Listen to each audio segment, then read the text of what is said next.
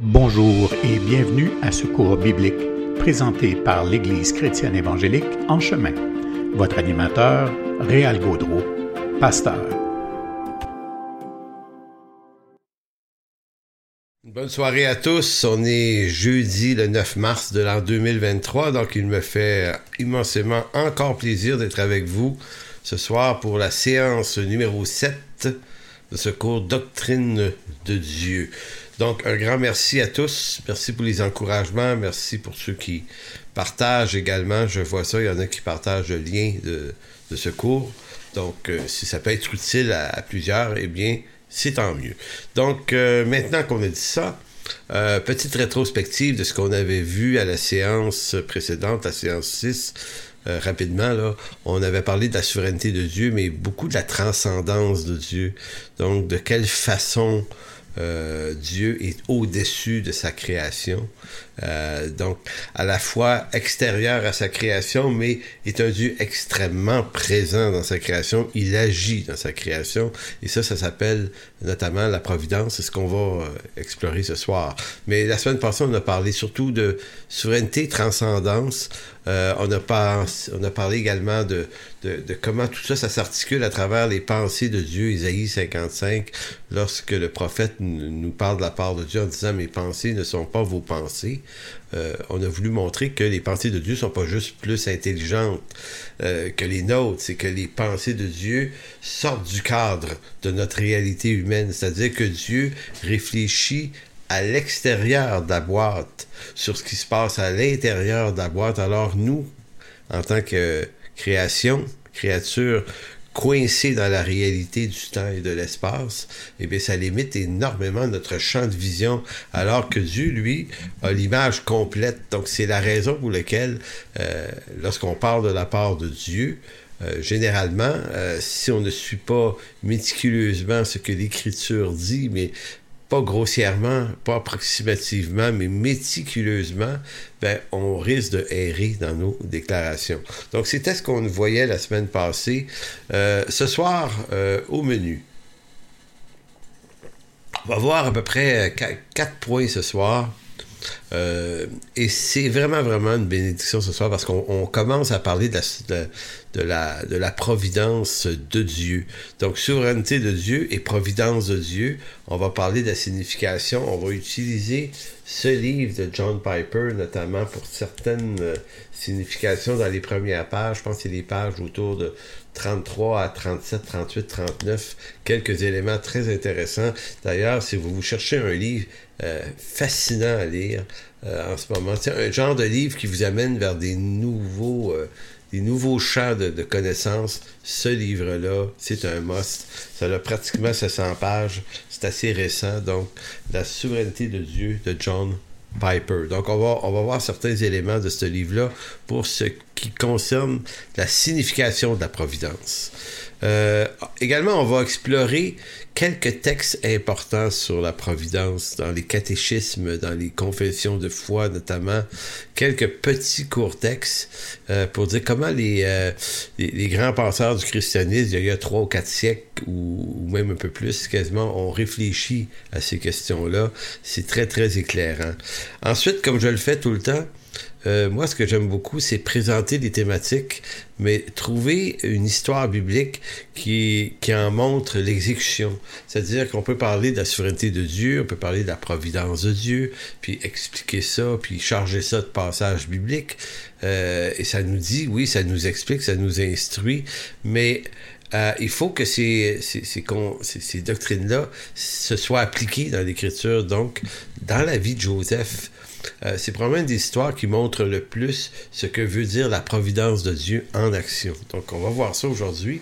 Et également, on va terminer sur peut-être ce que j'appellerais le clou de la soirée, le dessert le plus intéressant. C'est la providence de Dieu telle qu'exprimée par l'apôtre Paul en Romains 8, 28. Tu sais, le fameux texte quand il dit que tout concourt au bien de ceux qui aiment Dieu. Donc, c'est exactement l'exécution de la providence de Dieu. Dieu fait concourir des événements, c'est-à-dire qu'il est donc présent dans ce monde, mais il est présent dans ma vie, il est présent dans ta vie, puisqu'il fait concourir, donc il agit. Donc, quand on parle de providence de Dieu, on parle du mécanisme par lequel Dieu agit. Maintenant, si on le comprend bien, ce mécanisme-là, ça procure énormément de repos pour l'âme. Donc, nous sommes généralement plus familiers avec les thèmes de la grâce, de l'amour, de la souveraineté. Tu sais, il y a des thématiques qui sont récurrentes dans nos milieux chrétiens, évidemment, grâce, amour, souveraineté. Ça, on entend ça souvent. Alors qu'on l'est beaucoup moins avec la providence de Dieu. C'est un peu comme si on posait la question à de nombreux chrétiens comme ça, à la brûle pour point, qu'est-ce que c'est la providence de Dieu? Je suis pas certain qu'une majorité serait capable de donner une définition très, très claire à ça. Pourtant, la providence de Dieu, c'est une thématique tout aussi importante que la souveraineté de Dieu. Et la grâce et l'amour de Dieu ne sont pas plus importantes tant que ça que la providence de Dieu, parce que la providence de Dieu nous parle des mécanismes, de comment Dieu agit. Maintenant, ça permet de comprendre comment il agit dans nos vies, mais comment il a agi dans l'Écriture. Et lorsqu'on découvre ça, c'est comme si on découvrait que la souveraineté de Dieu n'est pas qu'un mot, n'est pas qu'une forme de grande autorité supérieure de Dieu, c'est qu'elle porte action de façon concrète pour le bien de ceux qui aiment Dieu. Donc, la providence de Dieu est inséparable de la souveraineté de Dieu. Donc, si Dieu est souverain, s'il n'était que souverain, on serait dans le trouble. Mais il n'est pas que souverain, il est également providentiel. Voilà pourquoi il est important de saisir la signification de ces deux idées, donc providence et souveraineté, de les comprendre séparément, afin de mieux comprendre en quoi ils sont inséparables, parce que ils sont différents, mais inséparables dans leur mécanisme. L'un existe à cause de l'autre, et vice-versa. Donc, voyons juste rapidement la souveraineté de Dieu. Qu'est-ce que ça signifie? La souveraineté de Dieu nous parle de l'étendue des pouvoirs et de l'autorité de Dieu sur sa création. Donc, la souveraineté, c'est son droit et son pouvoir sur tout ce qui appartient à la création de Dieu.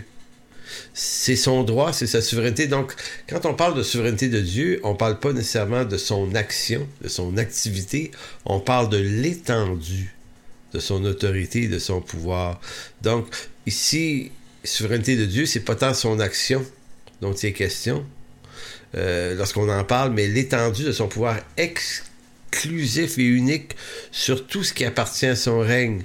Ça implique que Dieu fait tout ce qu'il veut et que rien ne l'y force ou ne l'empêche.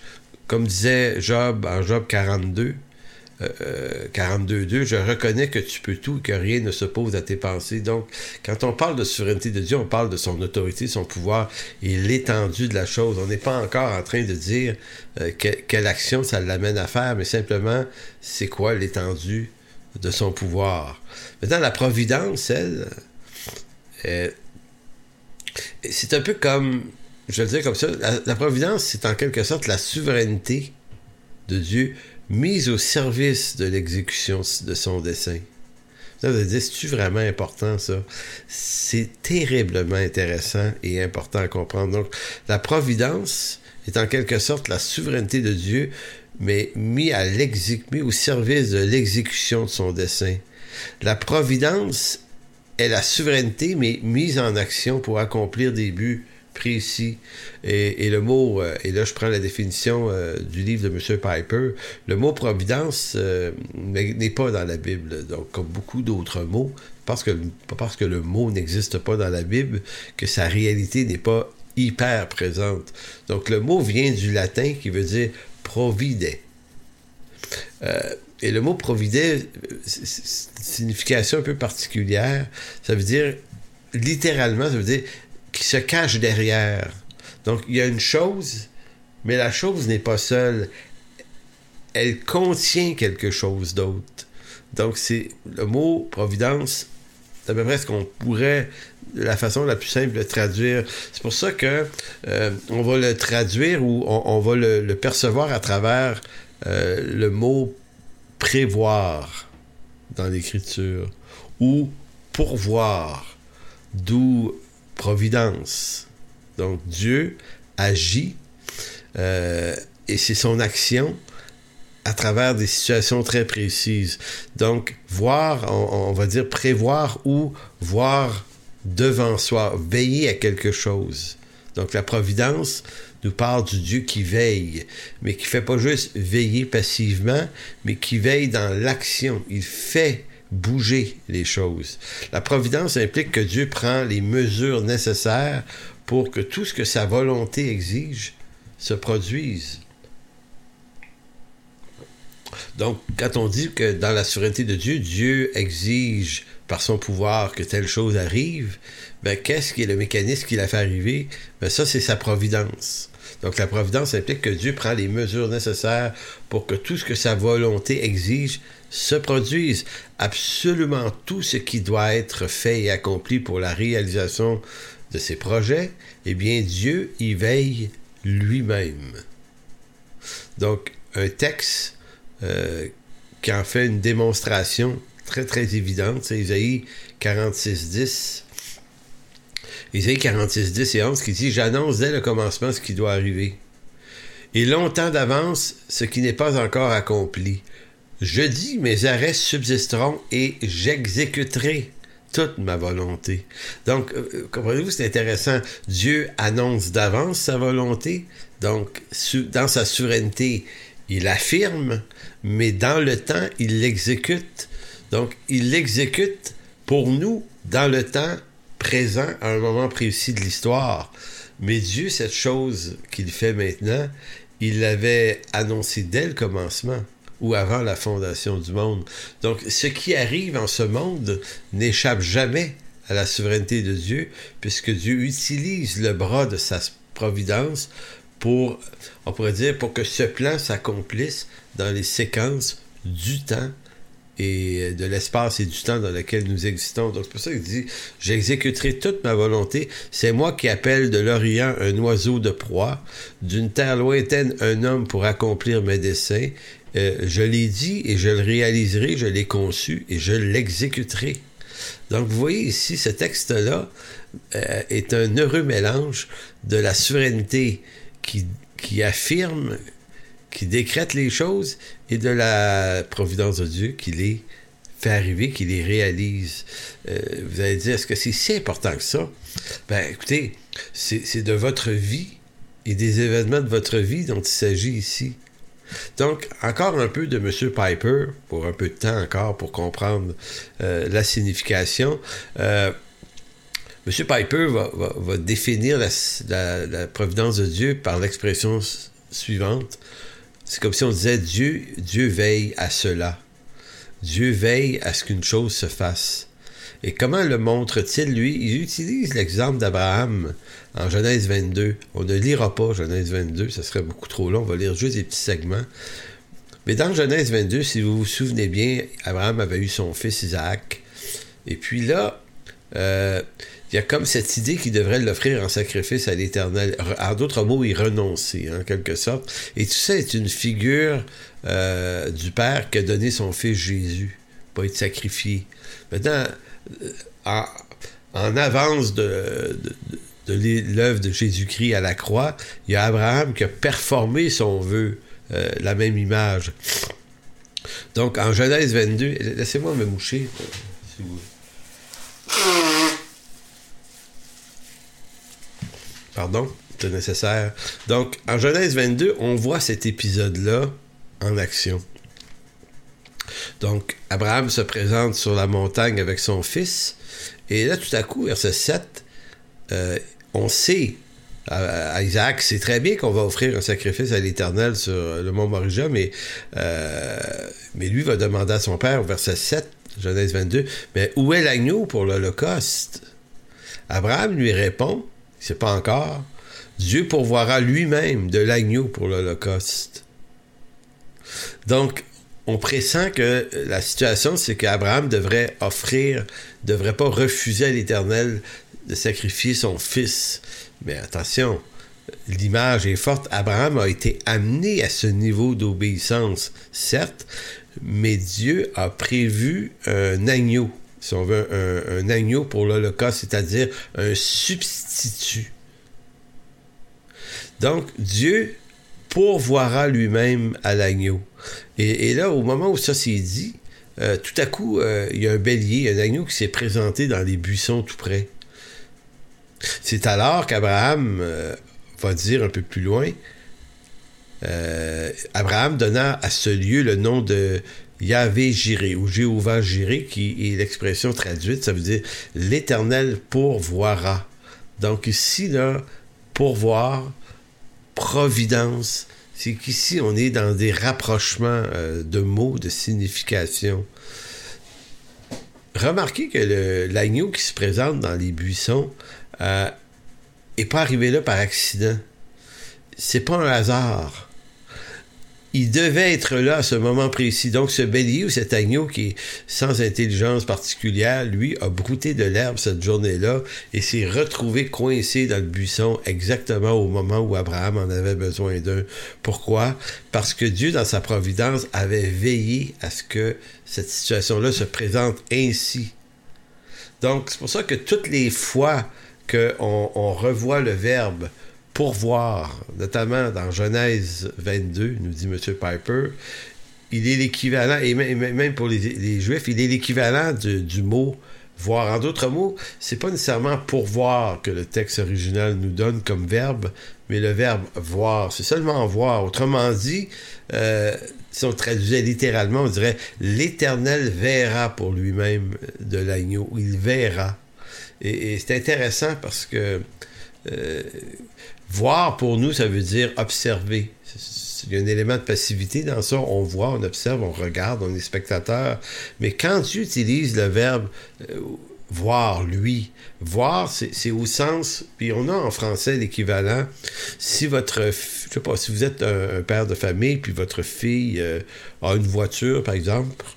Et puis, elle revient à la maison, elle vous dit « Hey, papa, ma voiture, là, j'ai un problème, je sais pas ce que c'est, là, il y a un problème avec ma voiture. » Et vous, comme père, vous allez dire « Je vais y voir. » Maintenant, vous dites à votre fille « Inquiète-toi pas, ma fille, je vais y voir. » Vous n'allez pas juste aller devant la fenêtre regarder la voiture. Vous n'allez pas juste la voir, vous allez y voir.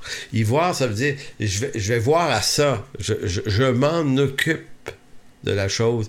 Donc, c'est beaucoup plus qu'un regard passif, c'est une action. Donc, c'est dans ce sens, et M. Piper l'exprime vraiment, vraiment, vraiment clairement dans son ouvrage, « L'Éternel verra ». C'est comme ça qu'Abraham a dit à son fils, « Regarde, c'est à l'Éternel d'y voir ça, mon fils. » Donc, c'est providence de Dieu, c'est l'Éternel qui pourvoit, c'est l'Éternel qui y voit. Donc, c'est ce qu'on veut dire. C'est pour ça qu'on va dire le verbe « voir » ici, dans ce contexte-là, nous renvoie au concept de la providence. C'est ce que dans la pensée de Moïse et des auteurs hébreux ont comme idée. Dieu ne voit pas comme le ferait un spectateur passif. En tant que Dieu, il n'est jamais qu'un simple observateur du monde, ni quelqu'un qui ne fait que parler ou voir prédire l'avenir. Dieu est beaucoup plus que ça. C'est-à-dire que là où Dieu regarde, il agit. En d'autres mots, Dieu veille. Il veille sur sa création, il veille dans le sens où il veille à ce que rien ne manque pour que son dessein s'accomplisse suivant sa provision, sa providence parfaite. Donc, ici, on n'est pas dans un monde de fatalité. Et on va voir la différence. La fatalité, c'est les choses arrivent, elles sont malheureuses souvent, mais sans but précis. Tu sais, un emmerde, c'est juste un emmerde, ça sert à rien d'autre. Alors que, dans l'Écriture, lorsqu'il est question de la providence, il y a des situations difficiles et contraignantes qui arrivent, mais Dieu leur donne un but. D'où l'importance qu'on va voir un peu plus loin de Romains 8, Romains 8, 28, toute chose concourt au bien. Donc, la providence de Dieu, c'est pas la fatalité, c'est Dieu qui utilise les événements même ceux qui contredisent sa volonté, il les fait néanmoins concourir à notre bien. Donc, il exerce une providence bienheureuse sur tout ce qui nous arrive. Excusez, je vais encore me moucher.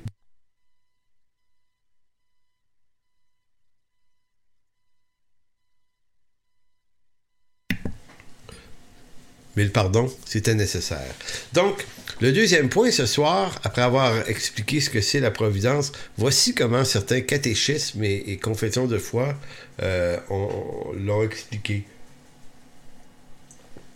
Donc, pour ceux qui connaissent le fameux catéchisme de Heidelberg, qui est vraiment un ouvrage majeur, catéchisme de Heidelberg, si vous n'avez jamais lu ça, c'est gratuit sur Internet, vous allez trouver. Donc, c'est un catéchisme contient des articles de foi avec une énorme précision. Donc, allez au point 27 du catéchisme de Heidelberg, il est question de la providence. Les points 27 et 28, je vous lis les deux petits paragraphes. Qu'entends-tu par la providence de Dieu? Qu'entends-tu par la providence de Dieu? La force toute puissante et toute présente de Dieu par laquelle il maintient et conduit comme par la main le ciel et la terre avec toutes les créatures, de sorte que les herbes et les plantes, la pluie et la sécheresse, les années de fertilité ou celles de stérilité, le manger, le boire, la santé, la maladie, la richesse et la pauvreté, bref, toutes choses ne nous viennent pas du hasard, mais de sa main paternelle. Donc, vous voyez, catéchisme d'Heidelberg, article 27, la providence de Dieu, c'est pas juste les bonnes choses. C'est que même les mauvaises choses appartiennent à la souveraineté de Dieu qui, en sa providence, les utilise. Donc, nous ne vivons aucun malheur inutilement. À quoi sert-il, c'est l'article 28, à quoi sert-il de reconnaître la création et la providence de Dieu? Ça sert à quoi? L'article répond à être patient dans l'adversité, reconnaissant dans la prospérité et à garder confiance, quoi qu'il arrive, en notre Dieu et Père fidèle. Aucune créature ne peut nous séparer de son amour puisqu'il les tient toutes tellement dans sa main qu'elles ne peuvent agir ni se déplacer sans sa volonté. Donc, vous voyez à quel point la providence de Dieu fait arriver, rend concrète la souveraineté de Dieu, et ça vient nous placer dans un cadre où on se dit, OK, Dieu, là, il est réellement présent dans ta vie, en ce moment. Donc, quoi qu'arrive, Dieu n'aura jamais été absent. Voyons un texte, puis ça, c'est M. Piper qui le propose, Providence de Dieu dans la confession de foi belge. Vous allez trouver ça gratuit sur Internet également. La confession belge de 1561. C'est vraiment une des plus anciennes confessions, là. Confession belge de 1561. L'article 13 dit « Nous croyons que ce bon Dieu, après avoir créé toutes choses, ne les a pas abandonnés à l'aventure ni à fortune, mais les conduit et gouverne de telle façon que, selon sa sainte volonté, que rien n'advient en ce monde sans son ordonnance, quoique toutefois Dieu ne soit point l'auteur ni coupable du mal qui arrive, car sa puissance et bonté est tellement grande et incompréhensible que même il ordonne et fait très bien et justement son œuvre, quand même le diable et les méchants la font injustement. C'est pour ça que je l'ai ajouté, ce texte-là, l'article 13 de la Confession belge, parce que il vient créer l'équilibre. On se dit, ouais, mais il arrive des choses mauvaises. La souveraineté de Dieu n'est pas supposée de vouloir le mal, n'est pas supposée de tenter personne au mal. Donc, comment Dieu se débrouille? En fait, c'est ce que la Confession de Dieu dit. Dieu est capable, sans être coupable des choses mal, de les utiliser pour le bien de son œuvre. Donc, il n'est pas coupable du mal, mais il est capable d'en récupérer tous les effets ou toute l'œuvre du mal pour faire le bien que Dieu a destiné à sa création et aussi à nos vies. Un autre texte intéressant, c'est écrit par le pasteur bien connu britannique, tout près de 2 siècles à Londres, pasteur Charles Spurgeon, que tout le monde à peu près connaît. Lui a parlé sur la providence de Dieu et il la décrit avec une finesse assez étonnante.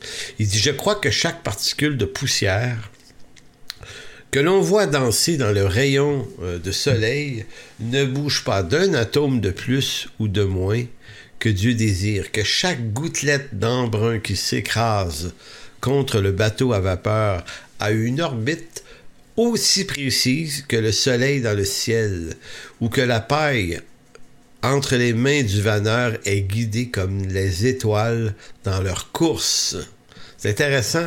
Donc lui, là, il observe le soleil, il observe les astres, les rotations des planètes autour du soleil, et on savait déjà il y a 2 siècles, grâce notamment à Copernic, à Galilée, à John Newton, à beaucoup de savants, là, on avait commencé à calculer, si on veut, les orbites. Enfin, on avait découvert à quel point c'était précis, là, à seconde près. Ben lui, il dit, ce qui est vrai là, dans l'univers, c'est vrai, en d'autres mots, ce qui est vrai dans l'immensément grand, l'est tout autant dans l'immensement petit. Donc, même les poussières qui se promènent sont dépendantes, non pas d'un phénomène aléatoire, mais d'un phénomène, d'un mécanisme de providence de Dieu. Il va dire, les sauts du puceron sur les boutons de rose sont tout autant établi par la providence de Dieu que la progression de la peste dévastatrice ou que la chute des feuilles d'un peuplier est autant décrétée par le déversement d'une avalanche. Donc, M. Spurgeon avait écrit un livre qui s'appelait God Providence à l'époque. C'est tiré de cet ouvrage-là. Un peu plus loin, il va dire, il va établir la différence entre fatalisme et providence, parce qu'encore là, le fatalisme, ça serait l'idée que les choses arrivent, puis si vous n'êtes pas croyant, ou si vous êtes un croyant qui manquait de connaissances sur ces choses-là, ben vous avez l'impression des fois d'être abandonné à vous-même, à votre propre détresse, au malheur qui vous arrive. Ça vous arrive, puis ça sert à rien, des malheurs. Un accident, ça sert à rien. Évidemment, pour l'incroyant, des incidents comme ça, ce n'est que des emmerdes qui n'ont pas d'utilité. Mais pour le croyant, il sait que toutes ces choses, même les plus malheureuses et tristes, vont servir, vont être récupérées par Dieu, vont concourir à quelque chose de bien. Donc, la différence entre fatalité et providence, elle est là. La providence, c'est bonheur et malheur qui arrivent, mais pour un but. La fatalité, c'est bonheur et malheur qui arrivent sans but. Donc, il va dire, lui, qu'est-ce que la fatalité? Ben, il dit, la fatalité se définit ainsi.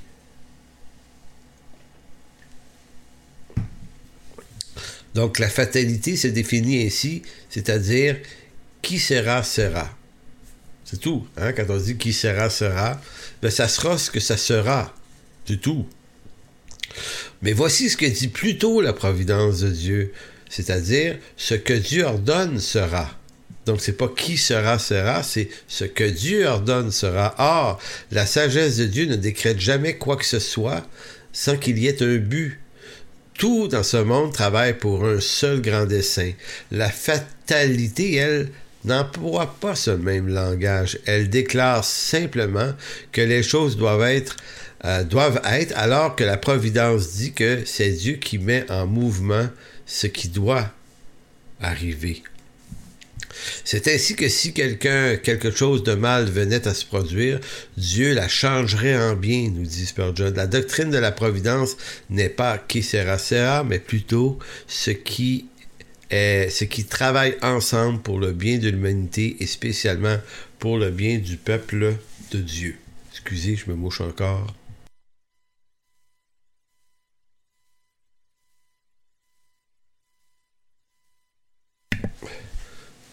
Mille pardons, hein, c'est fâcheux d'avoir une grippe comme ça à ce moment-ci, mais bon, ça arrive. Donc, vous voyez, fatalité et providence de Dieu, très important. J'ai beaucoup aimé cette définition-là. La providence, c'est Dieu en action qui récupère toutes choses et les choses arrivent, malheur ou bonheur arrivent et elles ont un but, alors que la fatalité ne donne aucun but à ces choses. Donc, c'est le désespoir, la fatalité.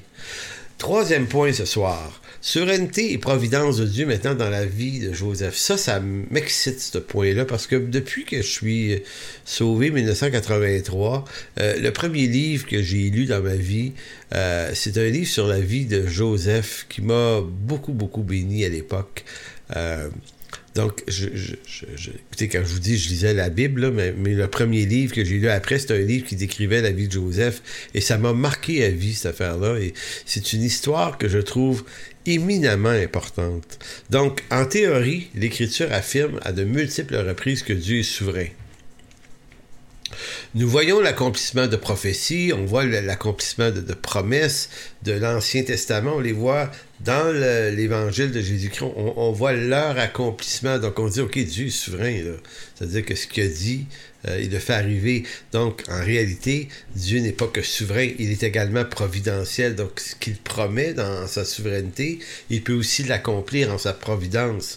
Ce qui montre par là que Dieu ne fait pas que parler, il agit aussi. Donc ce soir, on regarde de plus près ensemble la souveraineté, mais on la regarde, ici, quand on regarde l'histoire de Joseph, on la regarde dans le mécanisme, à travers la lunette de la providence de Dieu, de telle sorte que Dieu arrive toujours à accomplir ses desseins malgré la méchanceté des hommes, parce que lorsqu'on s'intéresse à l'histoire de Joseph, c'est de la méchanceté de ses frères aussi. Donc on est surpris de voir comment Dieu récupère le malheur de Joseph vendu par ses frères là, à des Ishmaélites comme esclaves et toutes les injustices que l'homme subit pendant des années et des années.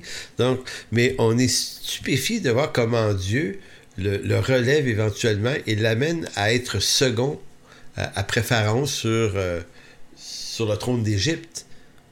Et de quelle façon Dieu utilise Joseph même pour sauver ses frères un peu plus tard des grandes famines. Donc Joseph a un appel fameux. Sauf que son appel n'est pas que fameux, il est aussi extrêmement douloureux. Donc, c'est comme s'il y avait deux affaires dans la vie de Joseph. L'appel extraordinaire et le chemin extrêmement chaotique pour s'y rendre. Et tout ça, c'est hors de son contrôle. Donc, c'est pour ça que l'exemple de Joseph en Genèse 37 à 50 est très intéressant. Et j'aimerais préciser que Joseph, son histoire, elle tient sur 14 chapitres dans le livre de la Genèse. Chapitres 37 à 50, 14 chapitres sont consacrés. C'est autant de chapitres qui sont consacrés à Abraham. Abraham, c'est, si je ne me trompe pas, c'est également 14 chapitres. Lui, Abraham, c'est les chapitres 12 à 25 à peu près, là. Donc, vous voyez que si l'histoire d'Abraham est très importante en tant qu'il est le patriarche de l'État du peuple d'Israël, le peuple de Dieu, et que tout commence par Abraham, d'où son importance, eh bien, dans le même livre, Dieu accorde 14 chapitres à son serviteur Joseph, qui est l'arrière-petit-fils de Abraham. Maintenant, pourquoi c'est intéressant, cette histoire-là? Et pourquoi Dieu consacre 14 chapitres? Ben, mon hypothèse, c'est parce que le principe, le levier qu'on doit comprendre dans ces 14 chapitres-là est de la plus haute importance maintenant, pas seulement pour Israël, il a de l'importance pour votre vie. Il vous implique, là, le mécanisme, là, ce qui se passe, comment Dieu agit dans la vie de Joseph, signifie comment Dieu agit dans ta vie et dans ma vie. Donc, lisons d'abord les deux textes. En fait, le texte qui nous relate l'histoire des deux songes de Joseph en Genèse 37, verset 3. Genèse 37, 3 est écrit « Israël aimait Joseph plus que tous ses autres fils parce qu'il l'avait eu dans sa vieillesse, et il lui fit une tunique de plusieurs couleurs. Ses frères virent que leur père l'aimait plus qu'eux tous, et ils le prirent en haine. Ils ne pouvaient lui parler avec amitié. Joseph eut un songe, et il le raconta à ses frères, et qu'ils le haïrent encore davantage. Il leur dit « Écoutez donc ce songe que j'ai eu. Nous étions alliés des gerbes au milieu des champs, et voici ma gerbe se leva et se tint debout, et vos gerbes l'entourèrent et se prosternèrent devant elle. » Vous voyez l'idée là ici, prosterner. face contre terre, devant, donc exprimant l'idée, les gars, un jour vous allez vous prosterner devant moi. C'est limite très arrogant de le dire. Sauf que il a eu ce songe-là. Aurait-il dû leur dire? C'est sûr qu'en leur disant, il a provoqué leur haine. Donc, verset 8, ses frères lui disent, « Est-ce que tu régneras sur nous? Est-ce que tu nous gouverneras? » Et le haïr encore davantage à cause de ses songes et à cause de ses paroles. Verset 9, il eut encore un autre songe, comme si c'était pas assez du premier, et il le raconta à ses frères, il dit, « J'ai eu encore un songe, et voici le soleil, la lune, et 11 étoiles se prosternèrent devant moi. » Il le raconta à son père et à ses frères. Son père le réprimandait et lui dit, « Que signifie ce songe que tu as eu? Faut-il que nous venions, moi, ta mère et tes frères, nous prosterner en terre devant toi? » Ses frères eurent de l'envie contre lui, mais son père garda le souvenir de ces choses.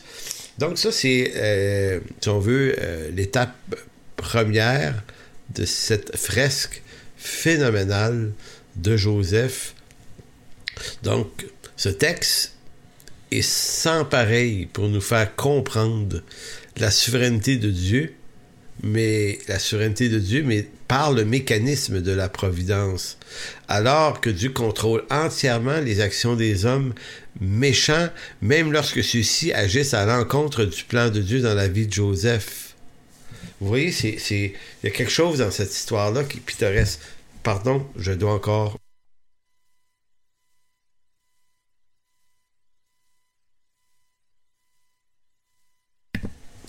Vraiment. Donc, c'est pour ça que ce texte est sans pareil, parce qu'on voit vraiment de quelle façon Dieu intervient en faveur de Joseph, mais permet la méchanceté de ses frères d'agir, mais cette méchanceté-là ne peut empêcher le dessein de Dieu, parce qu'en quelque sorte, qu'ont-ils voulu faire en le vendant? Ils ont voulu faire en sorte que les deux songes ne s'accomplissent pas. C'était ça leur intention. Ils l'ont détesté parce que Joseph leur dit, vous allez vous prosterner en terre contre moi, je vais régner sur vous un jour. Non, ça n'arrivera pas. Donc, nous te vendons et nous agissons dans notre souveraineté idiote là, et méprisante pour que la chose n'arrive pas. Or, toute chose concourt au bien de ceux qui aiment Dieu ou de ceux qui appartiennent à Dieu, ça fait en sorte qu'ils ont beau le vendre à qui ils veulent, que de toute façon, Dieu avait prévu sur le parcours toute chose. Donc, regardez bien comment, ici, là, si la souveraineté de Dieu, c'est Dieu dans son pouvoir qui décide, selon sa volonté, d'élever Joseph à un pouvoir très élevé, eh bien, sa souveraineté, maintenant, dans sa providence, que fait Dieu? Dieu prévoit qu'une caravane d'Ishmaélites va passer dans ce coin-là, dans le désert, et que ceux à qui ses frères vendront Joseph, ça donne que c'est eux, et eux vont l'amener en Égypte, lieu où va s'accomplir les songes de Joseph. En d'autres mots, la méchanceté des frères n'a pas empêché le dessein de Dieu dans la vie de Joseph, mais l'a même avantagé, malgré la douleur. Donc, nous, on aimerait dans nos vies que les choses nous parviennent avec toujours le bonheur, une destinée parfaite. Puis il y a un faux christianisme aujourd'hui qui essaye de vous passer ça. Vous parlez de votre destinée comme si votre destinée, si elle est de Dieu, c'est qu'elle va être toujours heureuse. S'il y a des événements moins heureux, c'est que ça veut donc dire que c'est pas de Dieu. Mais c'est pas ça l'Écriture qu'elle nous dit. C'est que quoi qu'arrive dans notre destinée, oui, c'est vrai qu'il y a une certaine destinée qui nous attend. C'est pas parce qu'elle serait malheureuse que ce serait moins de Dieu. Donc, les frères de Joseph le vendent. Clairement, nous savons que cette décision n'est pas de Dieu. En tout cas, nous savons avec certitude que Dieu ne tente jamais personne au mal. Donc, on ne peut pas dire Dieu a souverainement voulu le mal. Et regardez comment Jacques explique la chose dans sa lettre.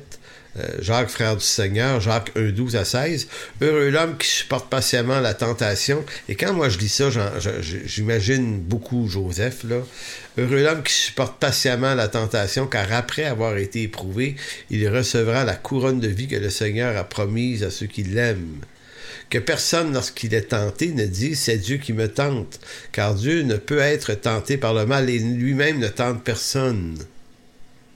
Mais chacun est tenté quand il est attiré et amorcé par sa propre convoitise. Puis la convoitise, lorsqu'elle a conçu, enfante le péché étant consommé, produit la mort. Ne vous y trompez pas, mes frères bien-aimés. Donc, ce texte-là est quand même très intéressant parce que il vient nous dire que la méchanceté dans le cœur des frères de Joseph n'est pas une intention de Dieu, c'est une intention de leur propre cœur à eux. Mais ils ont beau l'articuler que ça va rien changer pour autant au plan de Dieu dans la vie de Joseph. Donc le mal que les frères de Joseph lui ont fait en le vendant n'est pas un mal proposé par Dieu, mais comment ce mal arrive-t-il tout de même, voire participe à l'accomplissement final du dessein de Dieu pour Joseph. Donc il faut remarquer deux choses. Il y a un double message dans les songes. Et c'est très, très dernièrement que j'ai pris conscience de ça. Parce que c'est une histoire que j'ai lue tellement souvent. C'est drôle, hein? C'est juste dernièrement que j'ai vu qu'il y avait un double message.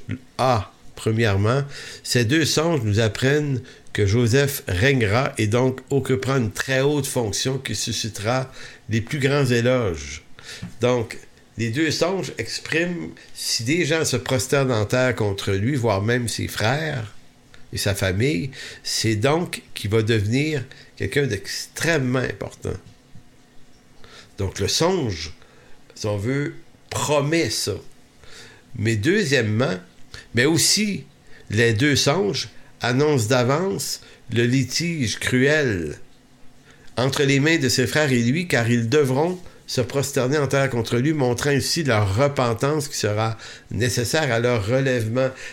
Écoutez bien, là, je vais essayer de le dire le plus précisément possible.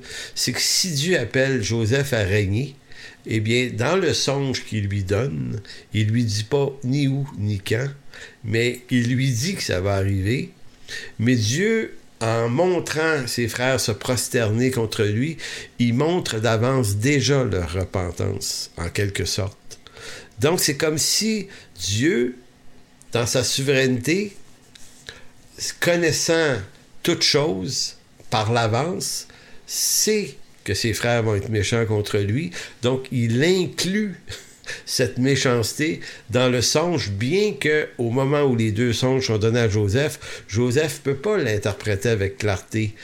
Si on doit se prosterner devant lui, c'est qu'il va devenir un grand personnage, mais le songe ne lui dit pas où, quand, comment et pourquoi. Et le songe lui dit que ses frères se prosterneront contre lui. Ah oui, comment ça? C'est un signe d'humiliation, de repentance, ce geste-là, à tout le moins d'humilité. Donc pourquoi ils auront à faire ça? Donc c'est comme si Dieu d'avance a déjà prévu à la fois la haute vocation de Joseph, mais également l'obligation, l'action de repentance de ses frères. La providence de Dieu, c'est là qu'elle devient flamboyante et extraordinaire.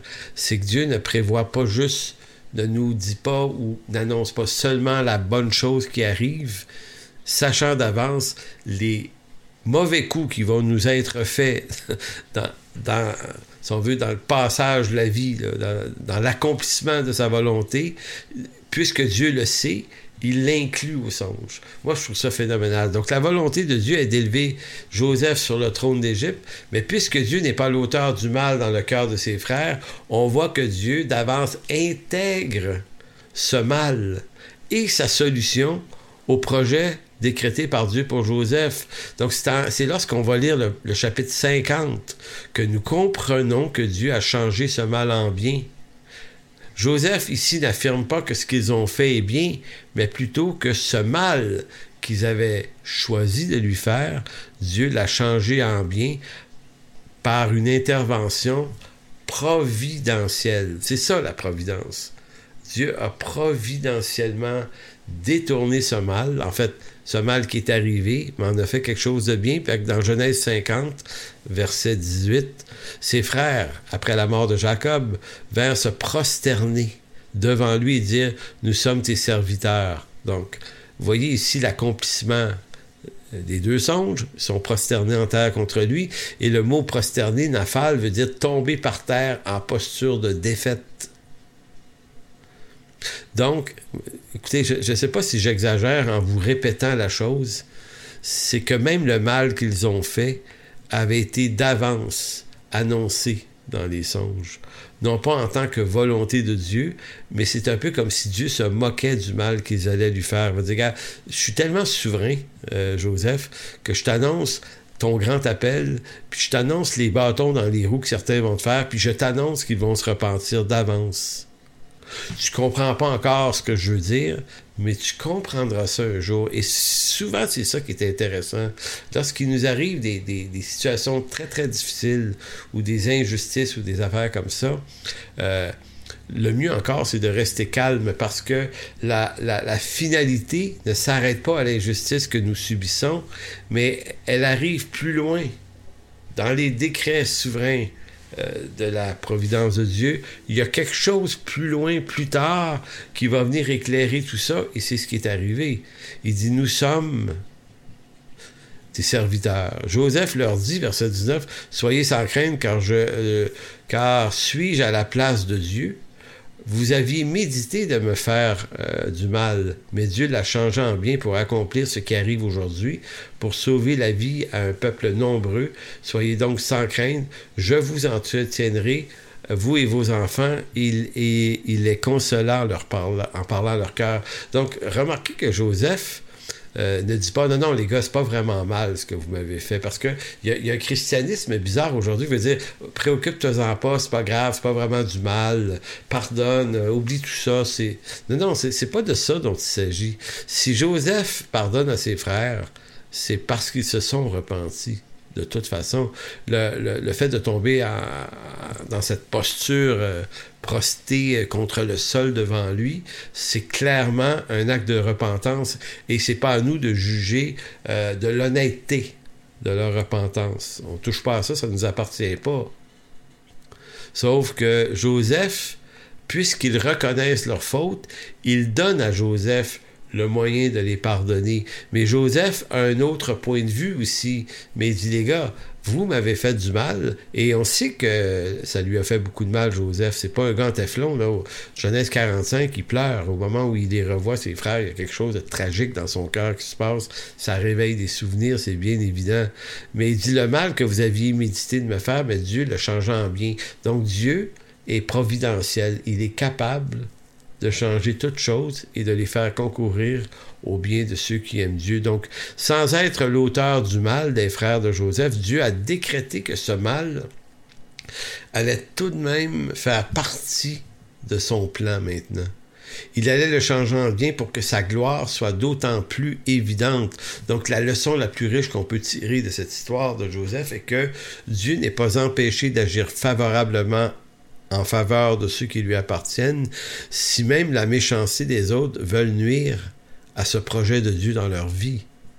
Donc, si donc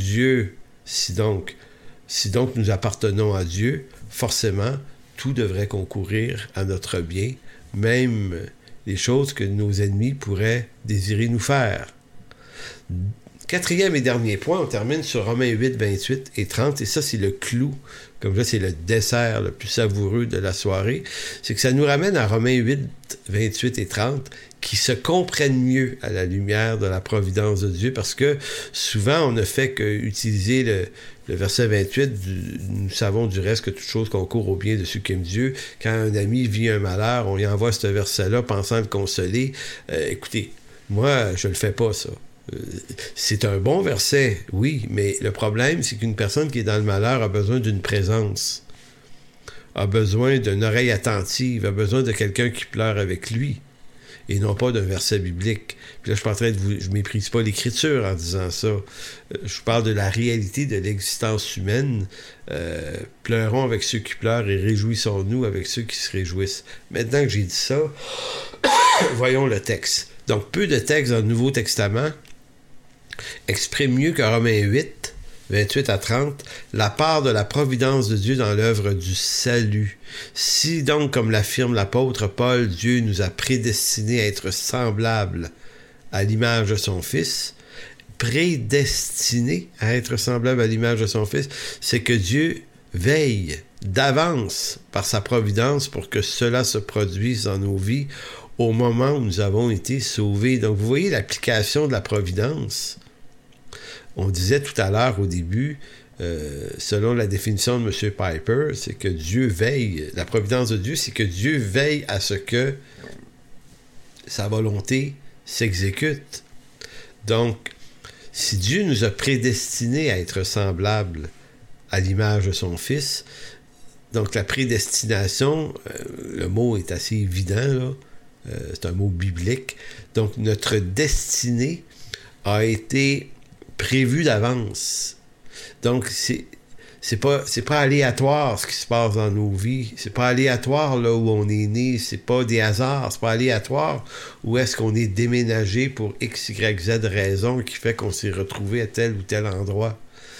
Toutes ces choses ont été destinées par avance en vue qu'un jour nous soyons exposés à l'Évangile et qu'étant sauvés, nous soyons transformés et semblables à l'image de son Fils. Maintenant, c'est pas arrivé par hasard, ni par accident, ni par votre intelligence, ni par votre sagesse, ni par votre libre arbitre. C'est arrivé par prédestination. Comprenez-le bien. C'est parce que Dieu l'a voulu d'avance que dans le temps et l'espace, la chose vous est arrivée. De la même chose que le bélier dans le buisson de Genèse 22, de la même façon qu'il y a eu une caravane d'Ishmaélites qui passait par là lorsque Joseph fut vendu.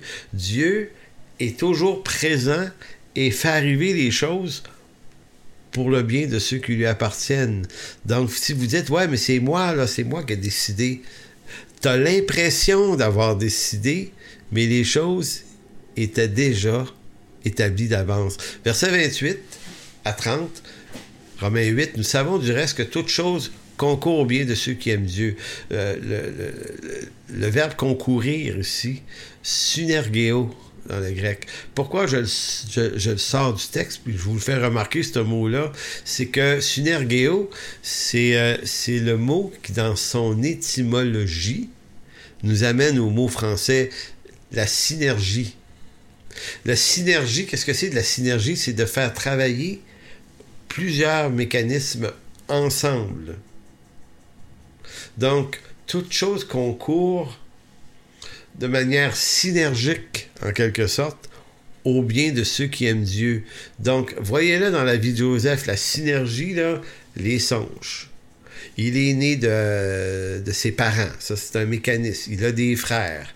Il a des songes. Il a une haine de ses frères. C'est tous des mécanismes, ça, qui sont dans sa vie à lui. Il le haïssent, ils le vendent. Il y a un mécanisme qui fait que des Ishmaélites l'achètent. Il l'amènent en Égypte. C'est un autre mécanisme. Il y a un voyage. Il est transporté là. Il se retrouve dans la maison de Potiphar. Un autre mécanisme qui rentre. Il se fait accuser de viol faussement. C'est plate, mais c'est un mécanisme que Dieu récupère. Il se retrouve en prison, et en prison, plusieurs années plus tard, il rencontre le panetier et l'échanson du roi. Et c'est à travers un de ces deux hommes-là, qui le connaît, qu'il va être amené à être mis en contact avec Pharaon, et que de cette façon-là, il va devenir le second dans l'empire égyptien de l'époque.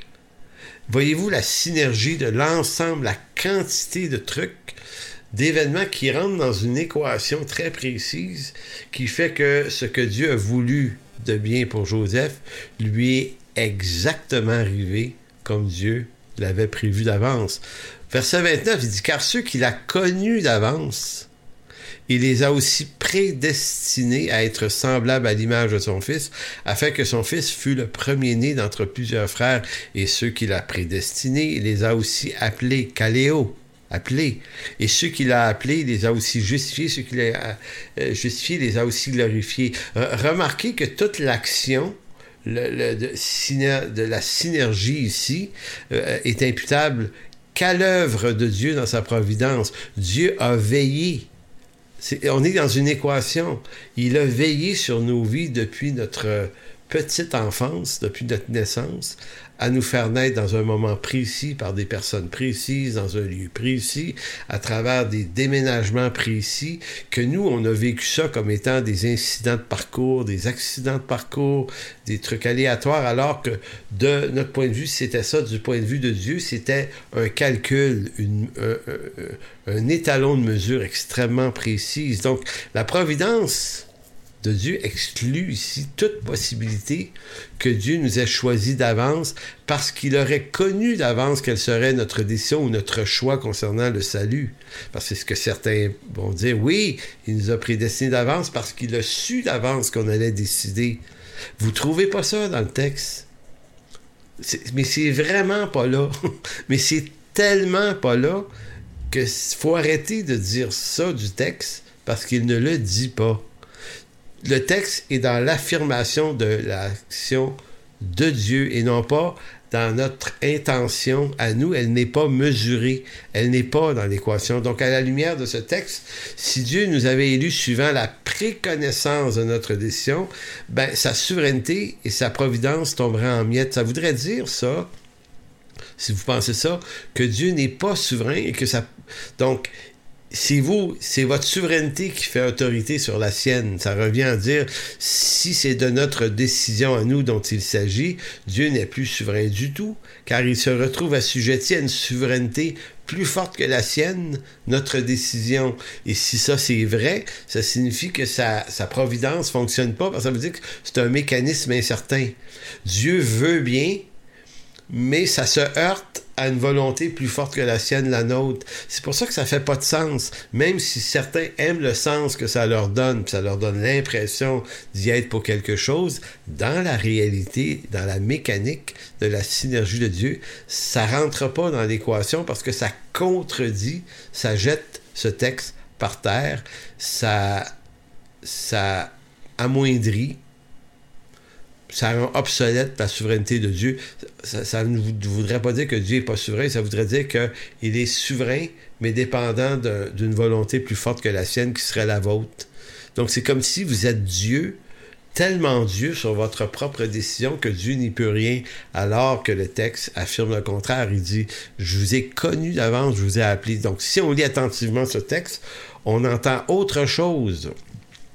On entend plutôt que Dieu a veillé à notre salut avant même la fondation du monde et il continue d'y veiller par la suite jusqu'au jour où nous sommes venus au monde. Et dès que nous sommes nés de nos parents, il a fait en sorte, par l'action de sa providence, que tout ce qui nous est arrivé depuis jusqu'au moment de notre salut, il a fait concourir à notre bien en vue que son dessein pour vous et moi s'accomplisse.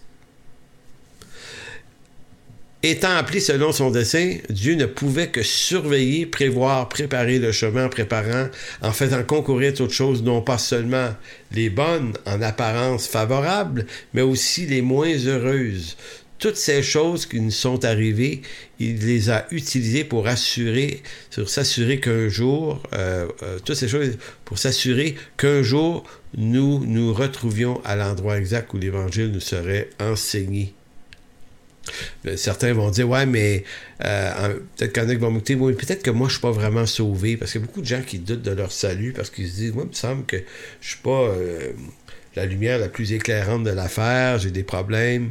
Écoutez, moi, je vous suggère que si vous êtes intéressé par des cours bibliques et que ça vous anime, tout ça, c'est donc que vous êtes sauvé. Un incroyant ne s'intéresse pas à ces choses-là. Il n'y en a rien à cirer un jeudi soir d'écouter ça. Donc, si vous êtes en train de marcher avec Dieu malgré les difficultés que ça propose, ben, les difficultés qui sont dans vos vies, qui sont un mal quelconque, qui vient de vous, qui vient d'ailleurs, de toute façon, Dieu va faire concourir tout ça à son bien. Il est également dit dans le texte, c'est ceux qu'il a prédestinés, il les a aussi appelés. Et ceux qu'il a appelés. Donc, le verbe appeler arrive à deux reprises. Le verbe appeler, c'est kaléo, qui signifie nommer le nom de quelqu'un à haute voix. C'est comme quelqu'un qui se dressait devant une foule puis qui nommait votre nom. Puis qui disait, je nomme ton nom, viens. Donc, c'est plus qu'une simple proposition. Ce n'est pas une proposition, le salut. C'est un appel prédestiné. Dieu s'est fait entendre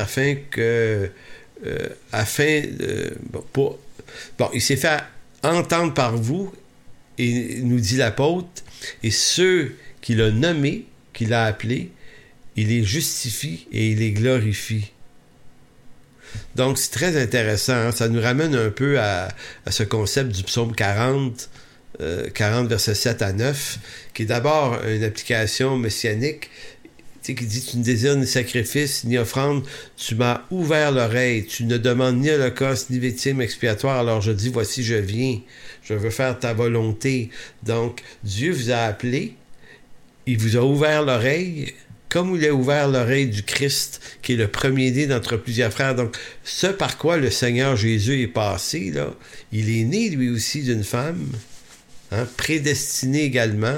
Il a dû passer par les eaux du baptême, bien qu'il est sans faute. Remarquez que le trajet que Jésus a fait en sorte qu'il a ouvert une nouvelle route pour le salut. Donc, Jésus accomplit non seulement la nouvelle alliance annoncée dans Jérémie 31, mais il ouvre une route nouvelle. Donc, lui, il est passé par les eaux du baptême préfigurant la nouvelle naissance. Il a également été appelé de son Père, que Dieu lui a ouvert une oreille, lui a creusé une oreille, mais comme il est le premier frère de cette génération, de cette nouvelle sorte de vie dans son royaume, ben vous passez à travers le même processus. Et Hébreux 10-19 nous dit ceci: « Ainsi donc, frères, puisque nous avons au moyen du sang de Jésus une libre entrée dans le sanctuaire par la route nouvelle. » Retenez ça, par la route nouvelle et vivante qu'il a inaugurée pour nous au travers du voile, c'est-à-dire de sa chair. Et puisque nous avons un souverain sacrificateur établi sur la maison de Dieu, approchons-nous donc avec un cœur sincère dans la plénitude de la foi, le cœur purifié d'une mauvaise conscience et d'un corps lavé d'une eau pure. Donc, c'est intéressant ce que dit l'auteur de la lettre aux Hébreux. Dieu, en Jésus-Christ, nous a ouvert une route nouvelle à travers le voile déchiré. Et c'est lui qui est celui qui est le guide dans cette route, qui nous guide. Et c'est lui également qui fait concourir toutes choses au bien de ceux qui aiment Dieu. Donc, de la même façon que le Père a conduit le Fils dans les méandres de la réalité humaine pour l'amener, lui, à la croix suivant son dessein, de même, le Père vous conduit, vous et moi, au Christ. Donc, c'est ainsi que l'œuvre de Christ en cette humanité était tout autant prédestinée que l'œuvre de notre salut. Et je voulais un dernier verset, puis on termine là-dessus. 1 Pierre 1,18. « Sachant que ce n'est pas par des choses périssables, par de l'argent ou de l'or que vous avez été rachetés de la vaine manière de vivre que vous avez hérité de vos pères, mais par le sang précieux de Christ, comme d'un agneau sans défaut et sans tache, lui-même, parlant de l'agneau sans tache, prédestiné avant la fondation du monde et manifesté à la fin des temps à cause de vous. » Donc, ce que Pierre est en train de dire, c'est que Christ a aussi été, même s'il est Dieu, prédestiné avant la fondation du monde pour être cet agneau immolé. De la même manière qu'un bélier s'est pris dans des branches, en Genèse 22, était prédestiné à être là, Christ a été prédestiné à être ici il y a 2000 ans.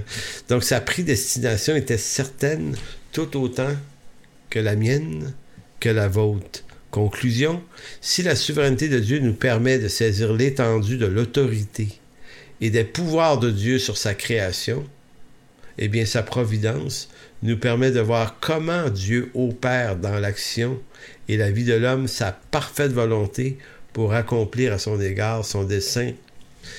Le fruit attendu de la connaissance de la providence de Dieu, qu'est-ce que c'est? Bien, c'est le repos. Car non seulement Dieu est-il souverain sur les circonstances de nos vies, mais qui plus est, il agit dans nos vies de telle sorte que tout ce qui arrive concourt à notre bien. Donc voilà, c'est en quelque sorte cette séance 7 sur la providence de Dieu. Je sais que c'est chargé de beaucoup d'informations, mais je devais traiter la providence à travers ces 4 thématiques-là ce soir. C'est extrêmement important. Donc, que Dieu vous garde, qu'il vous bénisse. On se revoit la semaine prochaine pour la séance 8. Oui, ce sera ça. Que Dieu vous bénisse.